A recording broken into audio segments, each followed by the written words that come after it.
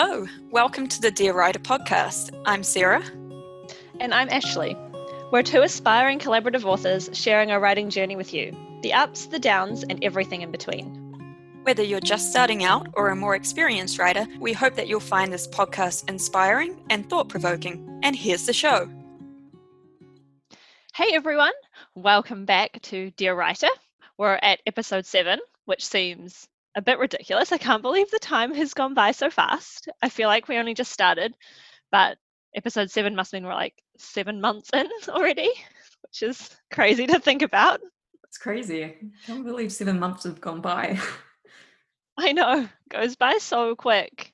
I'm recording in Tauranga today at my parents' place. It's a nice-ish day. It's a bit windy, but should be good. My new puppy's been a scene all morning.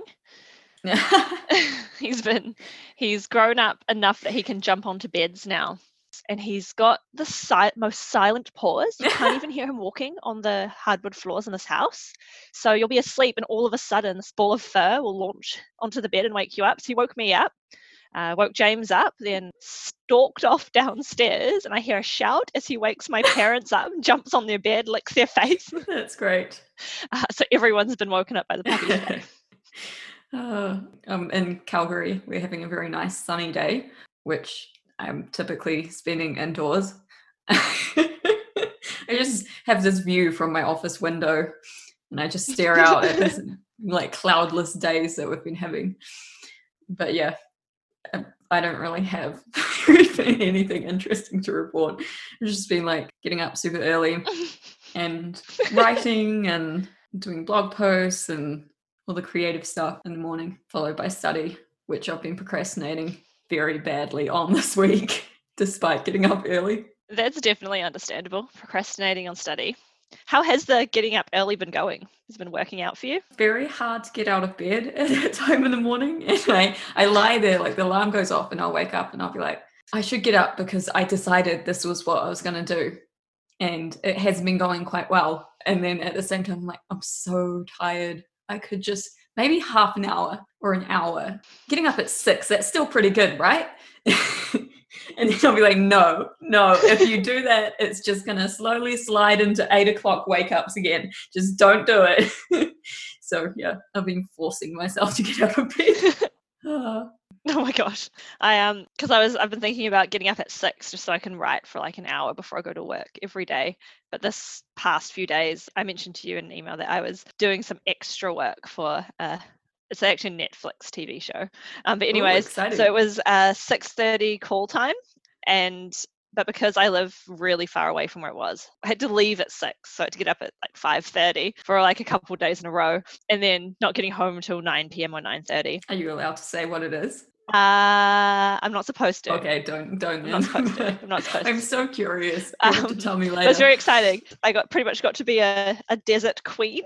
My hair and like this like crazy French plait bun thing on the top of my head and all sorts. It was very exciting. It was very cool. So I've been very tired, and then now I'm questioning my decision about starting at 6 a.m. So how has your writing been going? I've actually been writing, which has been a great change. So probably since the last podcast, Sarah and I finished creating all of our characters, which was quite a fun process and it was a fairly interesting process too. You probably would have read about it in one of my blog posts, that because this book that we're writing is historical fiction, there are a few characters in there that are based on actual historical figures, but also because it's set so long ago, not a lot is known about these people. Like they don't really know what they looked like, and there's not a lot about them as people, but we know what they did. So we've been trying to work out the type of person that they are from their actions, which has been kind of fun. It's been kind of like being a detective, sort of trying to work back at what made the person how they are, which is quite interesting. But since then, we have been writing finally. So I got to I'm writing the second chapter.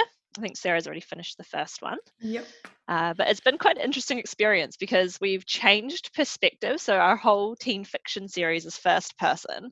Now we've switched to third person, which was a little bit of an adjustment, but not too bad. But then this character's also a older male, so it's a bit different as well.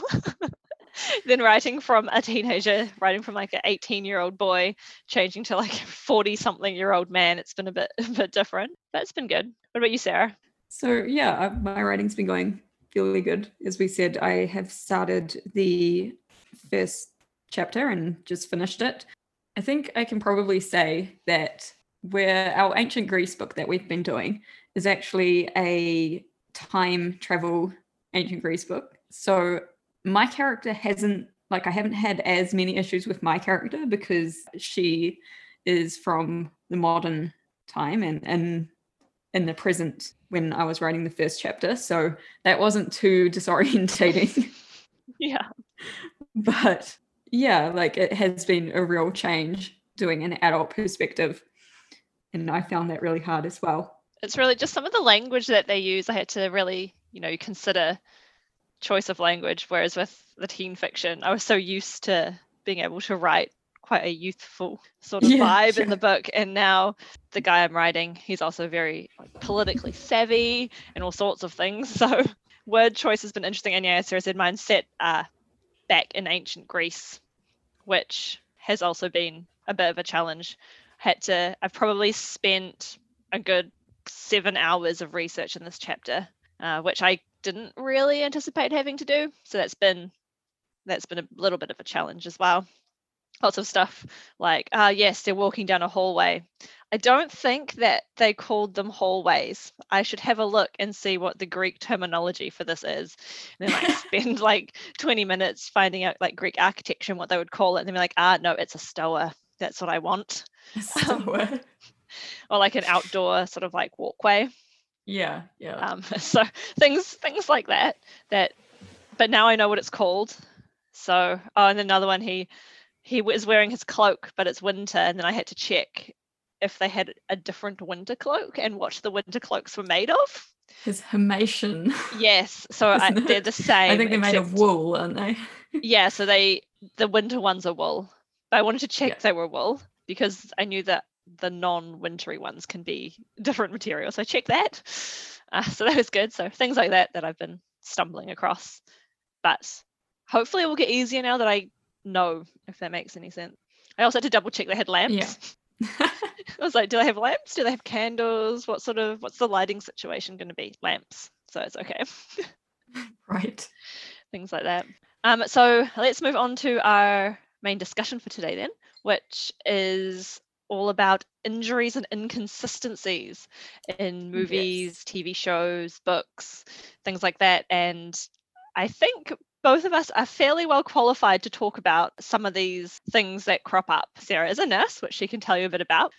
Yeah, so I have been a nurse for, I think it must be 5 or 6 years or something. Well, I think about 5 years of actual clinical practice because I've had a bit of time off since moving to Canada. But I used to do operating room nursing. So I do have quite a bit of knowledge about anatomy and physiology and what things actually look like and where the structures are. So that can be quite helpful for our book series. And yeah, and Ashley, as you may know from my blog post, and researcher. We've talked about it a bit.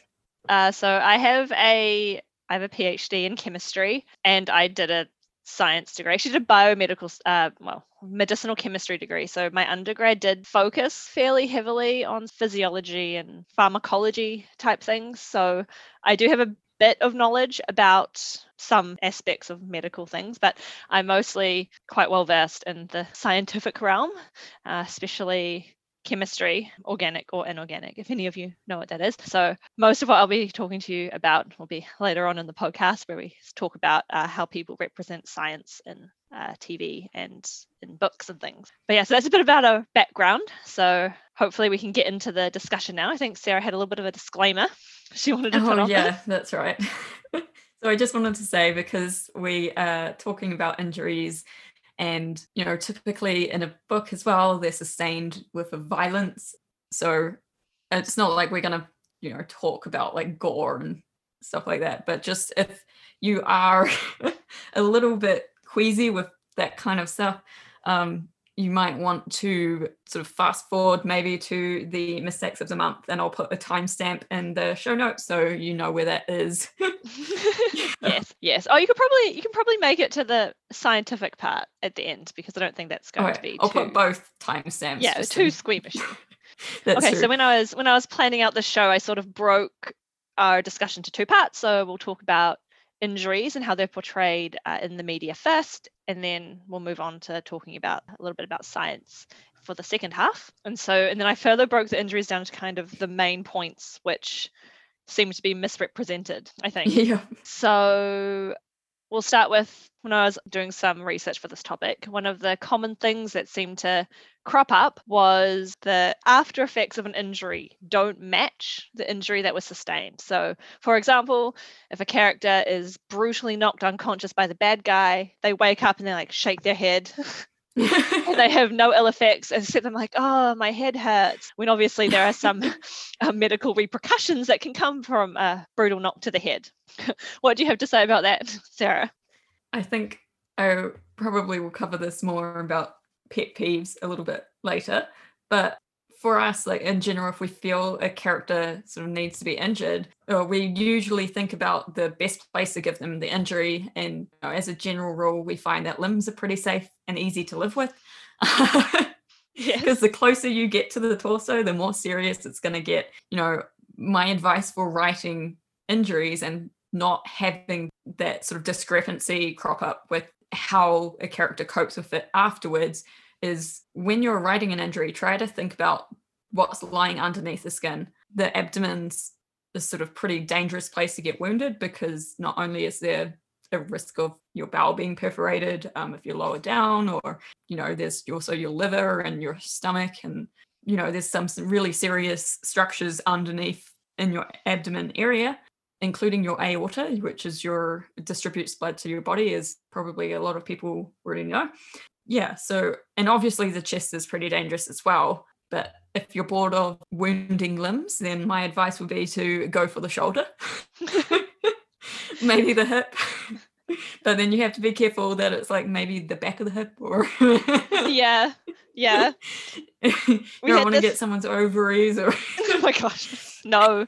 We had this exact problem actually. So in our third book, Darkness Set Us Free, we have a character who needs to get shot. He's a minor character, so it's not too big of a deal, but I needed him to bleed but not to die. It needed to be serious enough that he would be removed from the scene. And luckily we do have a doctor in that scene, so he's able to sort of tell everyone what's happening. So because I'm not well versed in medicine or anything, I did do quite a bit of research into some surgery and field medicine journals, just to see the typical injuries that people get, and what ones are survivable and what ones are not. And then I picked one that is survivable but does bleed a lot, so that was what we wanted, and then wrote that in. So it does help if you're like me and not super well versed. It does help to find these things, and it's not hard to actually find articles about surgery or field medicine. There's a lot of them out there. They'll be like gunshot wounds to shoulders, what to do and stuff like that. So I use one of those, which is quite helpful.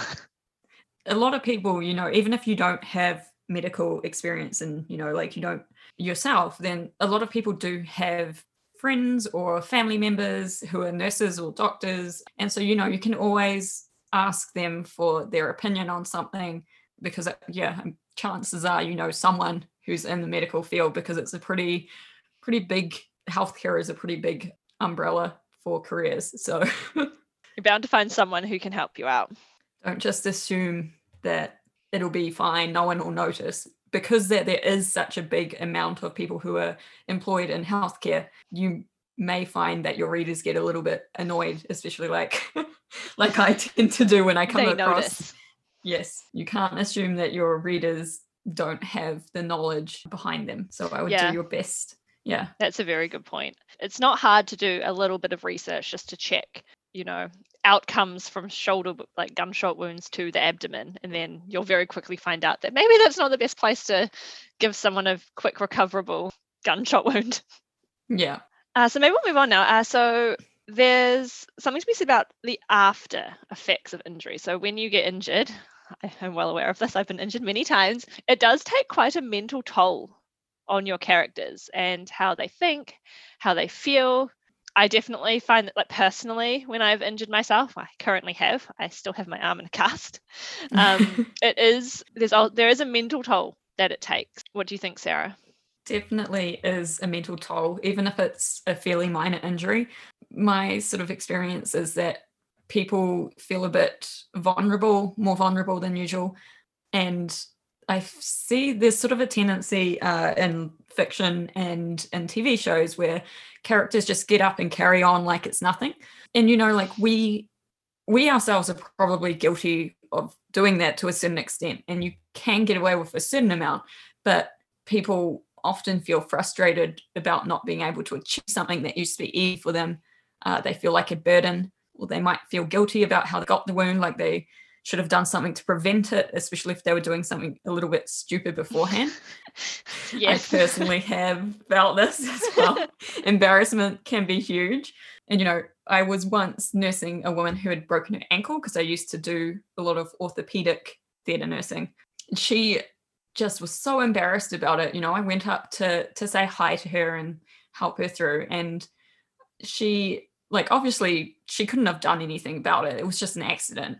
But she felt so embarrassed about rolling her ankle on the curb. And I don't know how many listeners will know about those really square curbs. It was in Newmarket in Auckland. Their curbs are terrible. And so I could totally understand, just slipping and twisting your ankle. And she was unfortunate enough to have it fracture. But, she just felt so embarrassed about it. And even when it's bad luck, these are the types of thoughts that people have, and people can be really vulnerable.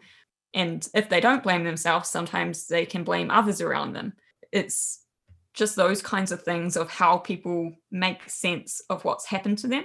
And because that happens in real life, you really want to be instilling that into your books and having your characters go through that as well. So you do have to be aware of the mental part of having an injury and how that affects you. What would you have to add on that, Ashley? No, I definitely agree, especially with the point of having frustration when you're injured and not being able to do things that you usually can do. I'm currently going through that right now because I've had this cast on for almost a month now, and before that I was in a brace. And I'm used to, one, I work in a lab, so I haven't actually been able to do any lab work, which has been really frustrating because it's one of those simple things that I do every day that I basically can't do it at all. And then I really enjoy swimming, and I'm not allowed to swim. I'm not allowed to do so many things, and I've been very frustrated this week. Really, really frustrated about that. And then also the embarrassment because, people, I'm wearing a cast. I'm like, oh, how did you do it? Did you fall, break your arm? And I'm like, nah, I picked up my puppy. And it's one of those, you're super embarrassed, but I can't, it's not something I can change or anything. And I feel we weren't very good at the start of writing our books, of bringing that into our characters. No. They tend to get injured and they're like, oh no, I've been injured. And I think in the moment, that hurt. In the moment, I think you can get away with it because you could chalk it up to adrenaline or something, right? That they managed to get up and escape, even though they've been, I don't know, shot or, they've fallen over or whatever. But we weren't very good at, after that has sort of passed, having any sort of reaction except for, oh, that hurts. And then it kind of gets forgotten about in the rest of the preceding chapters. So we were definitely not the best at that in the past. And I think we've gotten better though. We added a lot in. It's probably one of the main things we added in when we redid the edits, and actually all of the books, was adding a lot more in about the injuries that they had sustained and what they thought about it and their recovery and all sorts of things like that, which I think is added to the book. Yeah, definitely. I remember there was one part that before we revised the series, when it went from the end of one book to the start of the next book, we totally forgot that the character had a broken arm. Yes. So she just magically, her arm's fine, there's no cast, there's no nothing. And so don't do that.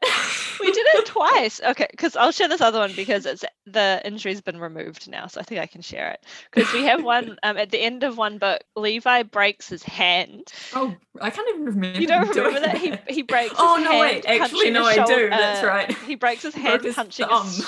soldier. Oh my god, I can't even talk today. And then he's like cradling it, and we made quite a big deal about it at the end of the book. And then the start of the second book, he's magically healed. His hand's totally fine. And then I think he went on to punch another character. Or he was punched. I can't remember. But that's been removed now. But yeah, not great. What's funny about that though is it never used to be it didn't even used to be a divide between books, because we changed kind of where the end and the start. Yes. And so it was like we got over that chapter and then totally forgot about it, because I don't think it was in the following chapters at all. It may have been mentioned like one time. Someone was like, "Oh yeah, he had a broken hand," but we totally removed it. We removed it, so it's okay, I think, to share. Yeah, but it's quite funny. If you do too many injuries, then everyone's like, makes them seem impervious to injury. Yes, that kind of fits in quite well with the next topic, which would be having realistic recovery timelines. So I feel like this is something that everyone makes a mistake doing, where unless in your world you have someone with a magical ability that can heal people seem to recover miraculously really quick in TV shows and books. And I have injured myself enough times to know that it takes forever to actually heal and be able to do the things that you were able to do before the injury. Definitely. What do you think? I think it does depend on what the injury is. We did have one of our beta readers, she thought it hadn't been long enough for this injury. And I kind of looked at it and I was like, well, actually, it was just a soft tissue injury, which, they generally heal in a couple of weeks, maybe 4 weeks tops. Even if it's quite a serious soft tissue injury, like you generally expect repair sort of within that time period. But, it did kind of point out to us that we probably hadn't highlighted the time, like it maybe even moved like so subtly through. Yeah, that was weird the way I said that. Subtly. Sorry. Yeah, so I don't think we made it like obvious enough that time had passed, so that was helpful for her to mention it anyways. But in general, limbs or bones will take 6 to 8 to 10 weeks to heal, depending on what type of fracture it is. And so you do have to take that into account. But if you're struggling with time, think about giving your character a bit of time off to recover and time skip into the future. And sometimes all it takes is a line or two to achieve it, like 2 weeks crawled by, something like that. Yes, we've used that quite a few times. But it helps, I think, because we were in a couple parts, we have been worried that they're healing too fast for the injuries that they have. So it's, we did quite a bit of work trying to stretch time out a bit more in some of those chapters. We're writing like sort of action adventure thriller, so everything always seems to happen like really fast, like bang, bang, bang. And then so trying to slow it down and have them recover from the injuries can be quite a challenge when you have a pace that's that fast. But it can be done within a few sentences. Yes. And also, it's not hard to look up how long it takes for something to heal and manage to put that in. Or if it's going to take too long, maybe you need to reconsider the injury you have given your character, right? Yes. Yeah. Like maybe a broken arm isn't going to work for you, so maybe you sprain it instead. Which sprains really hurt for those first couple of weeks. Like it can definitely impede your character enough to possibly have the same effects. Although I would say a warning about ligaments and sprains. There's a difference between sprains and strains. But one of them is when you like hurt the muscle. The other one's when you pull like a tendon and a ligament. If you do a partial tear to like a ligament or a tendon, just be aware that they take a really long time for them to heal because they don't have a very good blood supply. So cast. Yeah, it's not a great thing to do to yourself. Yeah. So, straining muscle, like that's going to heal fairly quick, but pulling a ligament is going to be a bit longer. So you do need to be aware of that. Just check which one you're going to inflict. Yeah, like as Ashley said, it is very easy to look up healing times for that kind of thing. Usually you'll find something on the internet of some doctors' advice to their patients from their practice that'll be like, so if you have hurt yourself this way, you can expect that it might take 2 or 3 weeks before you're back to your regular activities, or I don't know, something like that. I liked that you just put on a web doctor voice. WebMD. I guess this kind of loosely covers keeping your injuries consistent throughout your book as well. It sounds like a ridiculous thing to point out, but we have definitely been guilty of not keeping the injuries we give our characters consistent throughout. I distinctly remember one particular injury that migrated from calf to thigh, back down to the calf again.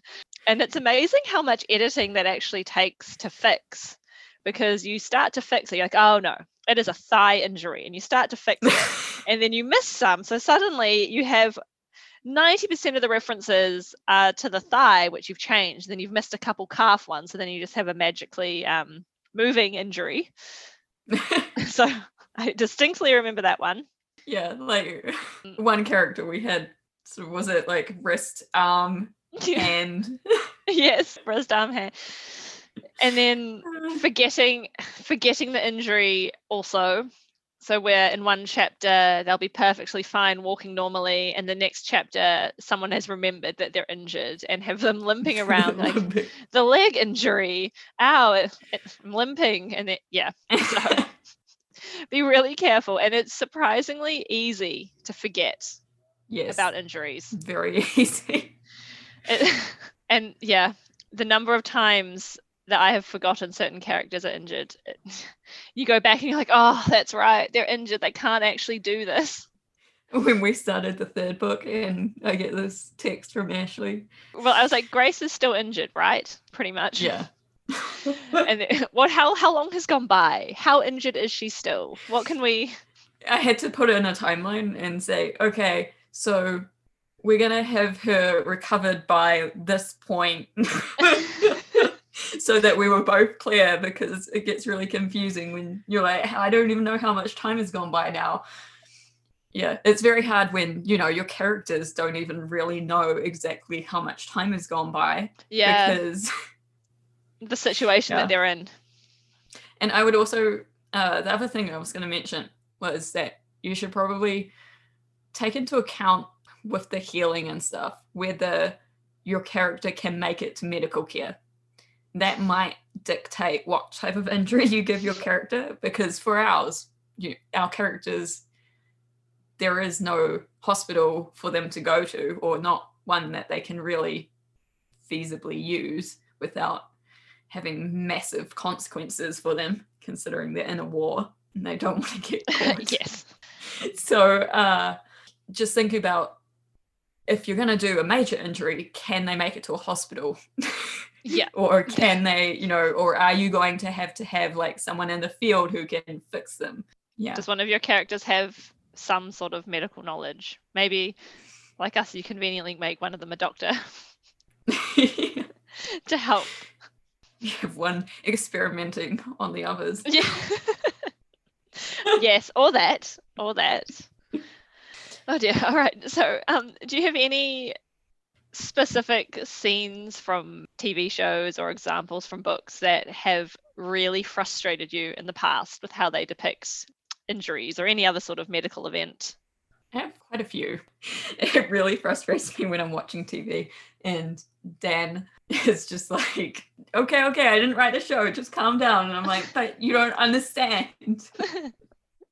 So we watched one a little while ago where a character was shot in the torso and he had blood coming from his mouth, and they took him to hospital and stuff, and everyone's like, oh my lord, like he's gonna die. And they took him to hospital, but then in hospital when they're visiting him, they then said, well, fortunately it didn't hit any major organs. And I was like, I'm pretty sure there's only 2 paths blood can take to come out your mouth from your torso. One is if you vomited it up from your stomach, or number 2 is if you're shot in the lung and, you know, it's bubbling up from your trachea. So either way, those are pretty major places to Those be are very wounded. major. Very, So I was very like, major. Sure, it hit no major organs. But you were bleeding from the mouth. Cool. Another thing that really irks me, because I've recently done a bit of study on maternity and neonatal care, and this one happens all the time, and it's getting to the point where I just get really frustrated. It's always in comedies where, you know, like comedies where there'll be a pregnant woman and she'll be just about to give birth and her waters will break all over the floor and someone's like, you know, priceless rug or something. And they'll be like, oh my God, your waters broke. You have to go to hospital. In real life, waters, most of the time, like occasionally they do break ahead of going into labor, but it's not usually the first sign. Usually waters break in hospital once you're in established labor, having contractions, and sometimes the nurse even has to break them herself. And yeah, so that one really annoys me. And then the prize to the worst one goes to Grey's Anatomy. Usually they're pretty good, but there was one episode that I was watching, and I have a strange feeling it might be in, I don't know this for sure, so don't quote me on it, but I think it might be in this episode where like a bomb is like in a patient's body or something, and so they're doing, I was like, already this sounds like dramatic. Surgery to take it out. Oh my gosh, okay. And so, you know, everyone's really tense because they're like, oh my God, the bomb's going to go off. Or I don't know. I seem to remember a bomb being involved in this episode. Anyways, but I was looking at this patient on the operating table and I was like, your patient's dying because they've got a general anesthetic and they weren't intubated, so they didn't have a breathing tube at all. They didn't have any oxygen or any mask. Oh my God. They were just lying there with their like face totally uncovered. Like if you have a general anesthetic, you have something that's called a muscle relaxant, but you know, so that you don't move.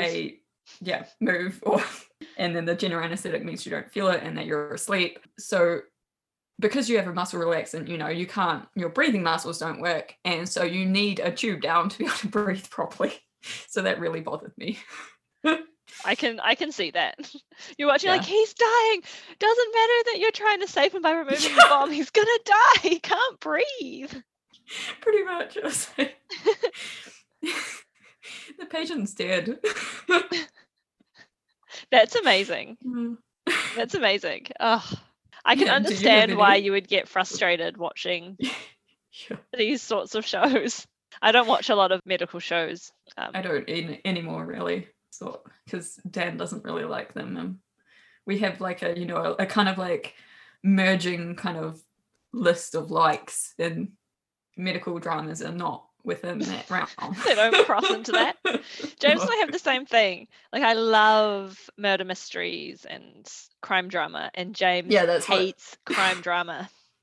We tend to watch crime dramas. That's one of our things that merges. So that doesn't merge for us. So we don't watch them anymore, which is probably, given how frustrated I get watching them, that's probably a good thing anyways. But yeah, did you have anything else you wanted to mention about injuries? Anything else you wanted to add? No. I mean, there's always more examples, but I think 3 is totally enough. You like 3 is enough? We'll just leave it at that.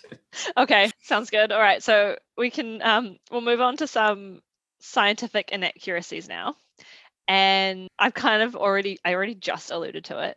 I cannot stand basically I can't stand crime dramas. Usually they're fine, but it's once they find this mysterious substance on the windowsill and they take a swab and someone runs it back to the lab and they put it in the fancy looking machine and then it goes like beep, beep, beep. And then it comes out with either like a name of a compound. They're like, oh yes, it's this poison. Or it comes up with the structure on the screen and like, oh yes, this makes sense.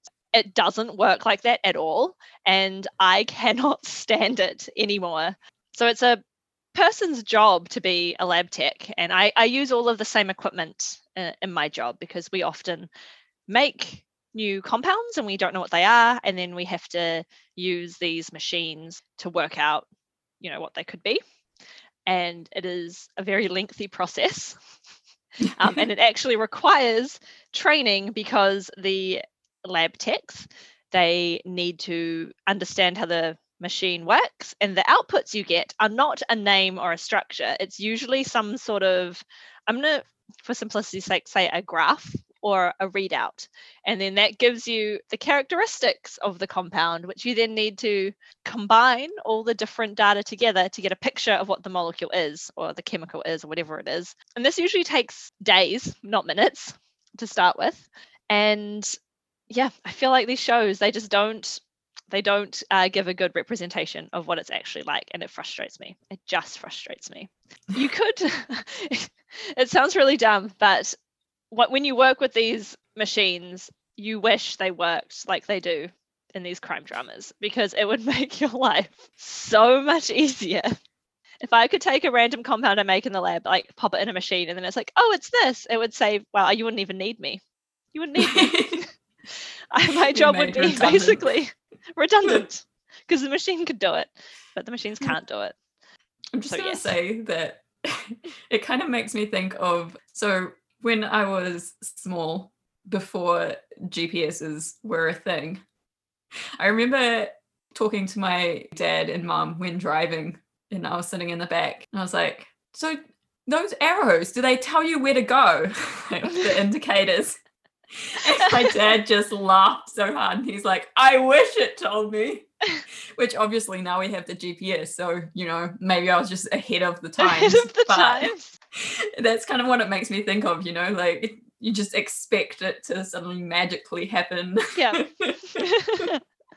So yeah, no, it's with everything though. Even they take that soil sample from the shoe and they put the soil sample in the machine, and they're like, oh yes, it's from this random mountain range, like way over here. But you can't possibly know that unless someone has gone to that mountain range, took a sample, and then compared both samples to see if they're a match. It can't just tell you where it's from. It's from or this water era. Samples as well. They take a sample like, oh yes, it's from this lake, definitely. Like, yeah, how do you definitely. Know that? Have you been it's to the got lake? this Have type of microorganism in, which is only in this lake. How do you know that? Exactly. It's very frustrating. But the one that gets me the most is, I'm a chemist, so I draw a lot of chemical structures in my daily life. And these chemical structures, there are certain rules that you have to follow. And you would have learned this when you did like year 13 chemistry. Like carbons can only have 4 bonds. Oxygen can only have 2. Generally speaking, it can only have 2. Things like that. And then you get to these TV shows and, there's this big whiteboard in the background, and they've drawn up all these chemical compounds on there, and then you look at them and they are entirely wrong, and more often than not they are so wrong they physically can't exist. And it's honestly, as much as it frustrates me, it's one of my favorite things to pause the shows and I'll look at it and they're like We call them Texas carbons when they have 5 bonds, and they're only supposed to have 4. So I'll be like, oh, I see 5 Texas carbons. I see an oxygen with 3 bonds and no like counter charges or whatever. I see all of the. I'm like, this can't exist. This literally can't exist. And you're trying to make yourselves look smart by putting up these compounds. Yeah, I feel like that's what's ironic, right? Yeah, it's entirely trying to make the characters incorrect. Look smart. And the characters are just like, and here on the board.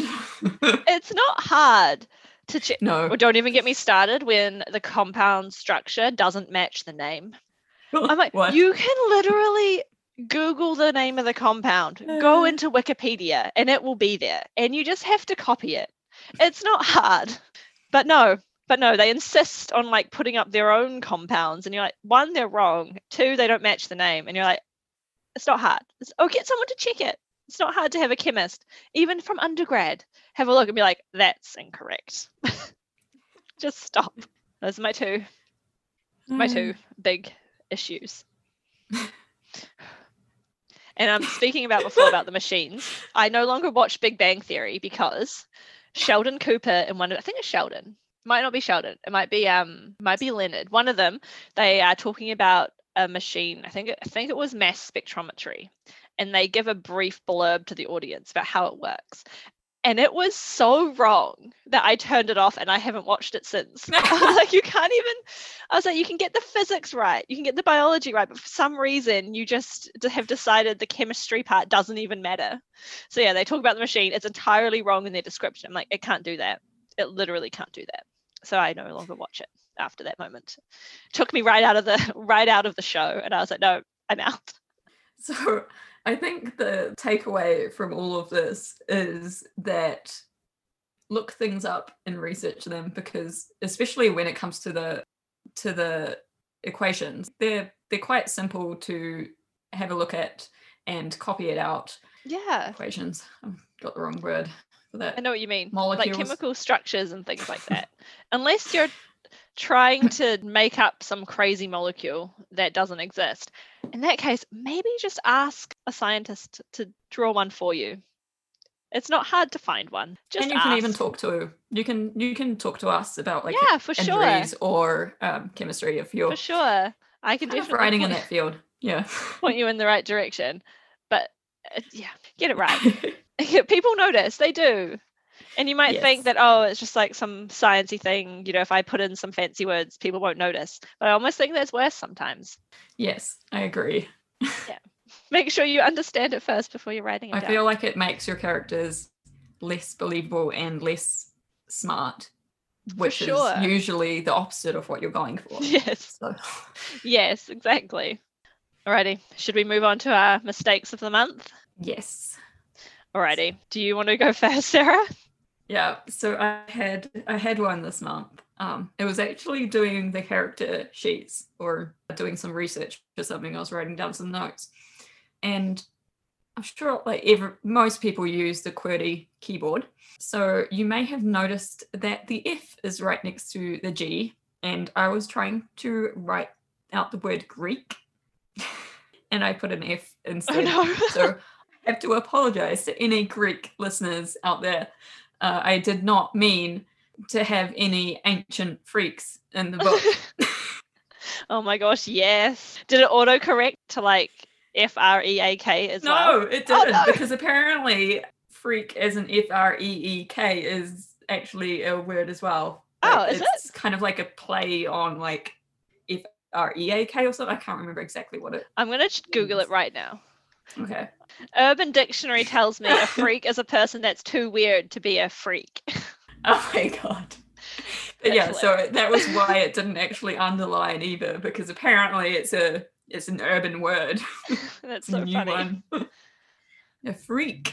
You're looking over it and you're like, So because I've only just started writing a new chapter, I haven't found any mistakes yet. So I thought I would share a few that come from the newspaper. Well, not the newspaper, the online articles. So I have a massive, massive pet peeve of reporters making mistakes in their writing that goes in articles on online news sites. It frustrates me beyond all measure, because surely they have an editor who checks it. Like, surely. And often the mistakes are incredibly obvious. And I'm like, why has no one picked this up? Like, there was one example which it was actually really insensitive as well. And I remember it clearly. So I used to follow the Stuff website, which is, if you're not from New Zealand, it's like an online news site, basically. And then I switched to the New Zealand Herald, because the Stuff website was so riddled with errors. Almost every single article had one, that I couldn't read them anymore. So I moved to the New Zealand Herald thinking, hey, these are also in a newspaper, so surely these are going to be better quality. And within the first week of switching, this happened. So I don't know if you all remember, a while ago, we had the volcanic eruption of White Island. Yeah. Okay, so unfortunately, quite a few people passed away, and they had a picture of one person who had passed away. And they had the wrong caption, which described him as the mayor of Whakatane, who was very, upset that people had died. So they had the picture of the deceased person with the wrong caption of the mayor. And I was like, this is, like, at this point, you can't, like, that's really insensitive. Like, someone should have checked that. And that really irritated me. And then not too long afterwards, sorry, just get my phone so I can read it to you. They were talking about millennials, basically. And so it says, a survey last month by Bauer Media's Insights IQ of almost 450 parents showed 21% of respondents had one or more millennial children currently living at home, with another 12% saying one could return at any time. Then in brackets underneath, they say, millennials were defined as those born between January 1980 and December 1996, in brackets, now aged 18 to 39, which is an incorrect age. So 1990, so this article is from 2019, and 1996 to 2019 is not 18 years. It is 23 years. And I was like, where has this come from? Has someone not checked the maths? And it's like not hard to look at it and be like, hey, that's really wrong. Check the maths. So I tend to take screenshots. Oh, here's one. So this is another one. This is from the 11th of December, 2019. And this is another article about White Island. And it says, quote, if that call does ever come through, he said, he's be back in a heartbeat. Like, great, he's be back. He's be back. I don't understand. It makes no sense. Like, surely people can pick these up. I'm really sorry. I have a massive like, surely you use pet peeve with it. Like, do people honestly not check? Like, a simple read through spell would be enough. Or even software would pick that up. Yeah. He's be back. Because mine always underlines the grammatical inconsistency line whenever something like that happens to me. As much as I hate Grammarly, because it's good, but it doesn't pick up everything and it irritates me. It would pick that up. These people should at least be using Grammarly. Yes. But yes.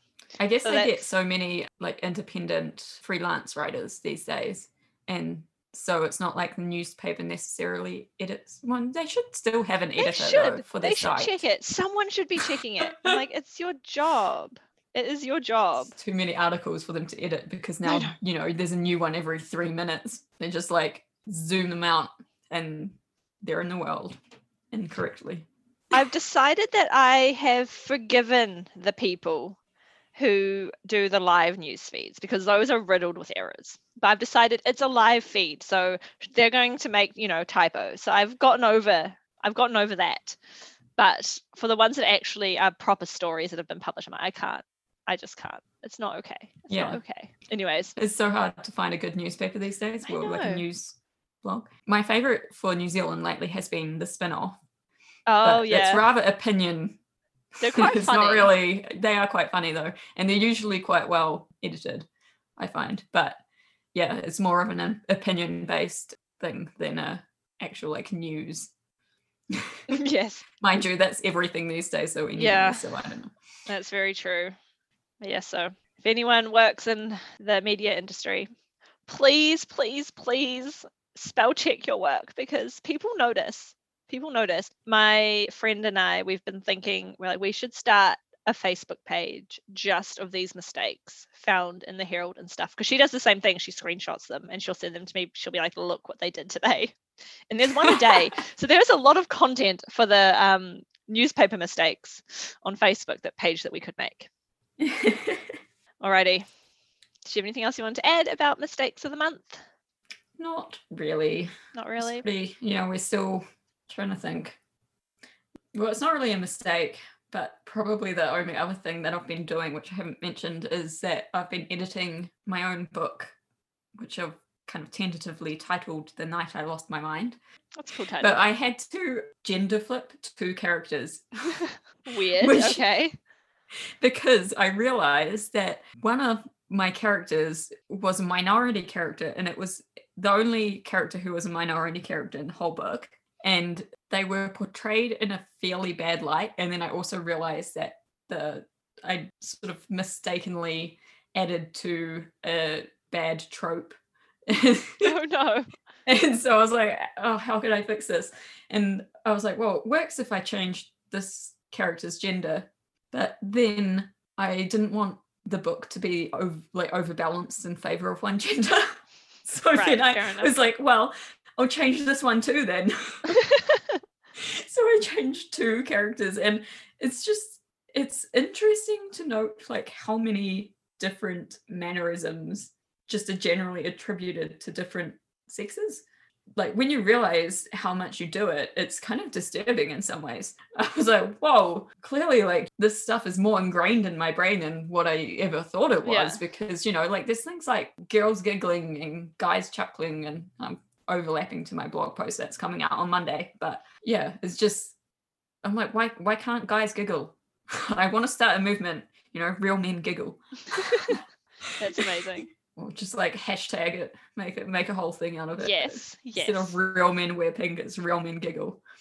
I think they do. Everyone I giggles. think they do. It's just, you know, your view of it, like, and because, you know, in other writing and fiction, it's not often that you read about men or guys giggling. So it seems really strange when you have a character do that, but it shouldn't be strange, right? So No, anyone that was can giggle. something Right? that was something that I noted. But you know, there's a whole host of other things Yeah. I've kind of noted. So that's something interesting that's not really a mistake, but yeah. It sounds like it'd be quite a challenge to pick up on all of them. Like I assume you're going to go through and find some that you've missed, and then that would be quite hilarious. Probably. But then it's also like trying to work out whether I should take them out. Like some of them I'm like, yeah, I just don't really see the character doing it. So I've taken them out and replaced them with different something that they would do. mannerisms. Yeah. But at the same time, yeah, because it's making me more aware of the type of mannerisms that I attribute to like genders, I almost want to go against it and be like, no, you know what? It's okay for a guy to curl up on the couch. So yeah, I don't know. We'll see how it turns out. I might, you know, it'll probably end up being heavily edited, and who knows, because I probably will try and get it traditionally published, so I'm sure they'll have their own take on it if they ever decide to take it on as well, about whether it's okay.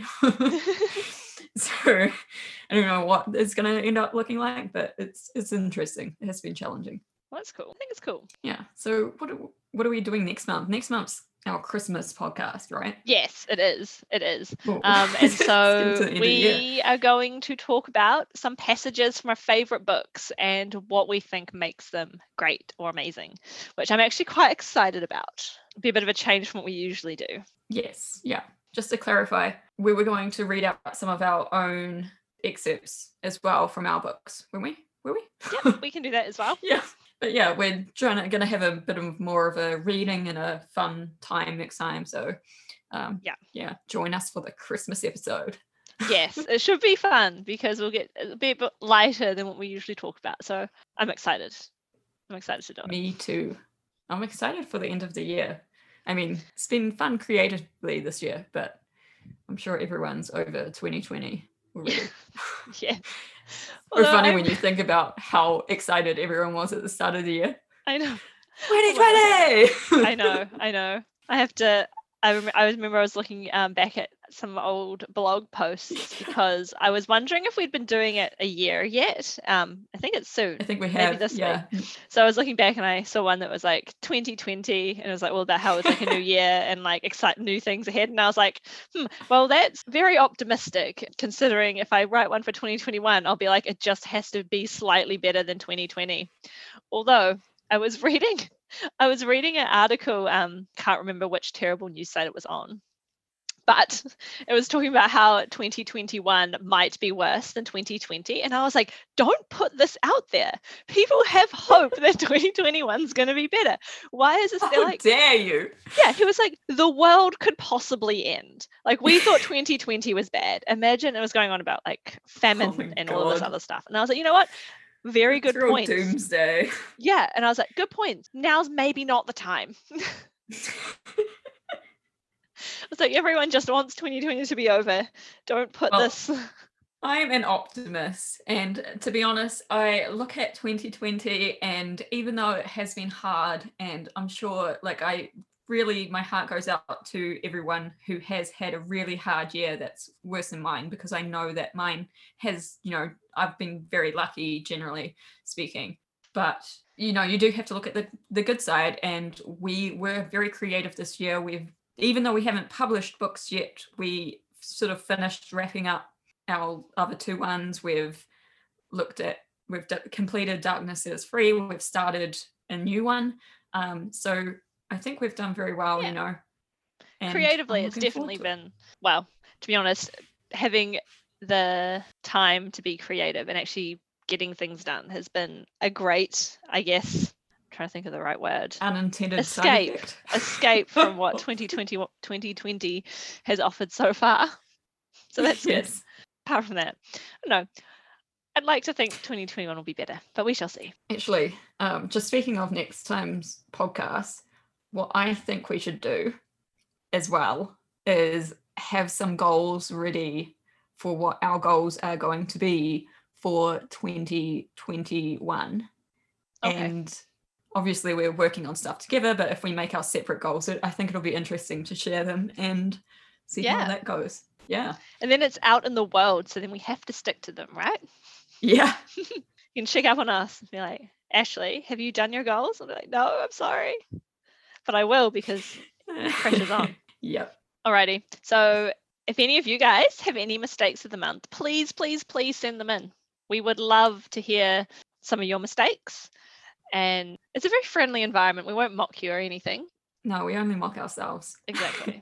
And newspapers. And everybody makes mistakes. And they're being paid to do it. Yeah. And they have editors to check it. And they're only like 1,000 words. Come on, people. So if you want to get a hold of us, you can contact us on our website, lindersoncreations.com. As per usual, we also have Instagram and Facebook at Linderson Creations, and I'm often on Instagram these days, so you probably get a fairly instantaneous response. And yeah, so if you like this podcast and you want to hear more from us, we're going to keep doing it anyways for the time being, but it would help us a lot if you review the show on whatever podcatcher you use and rate it. Yeah. So thank you guys for listening, and I hope you enjoyed this episode. We'll see you all next time. Happy writing, everyone.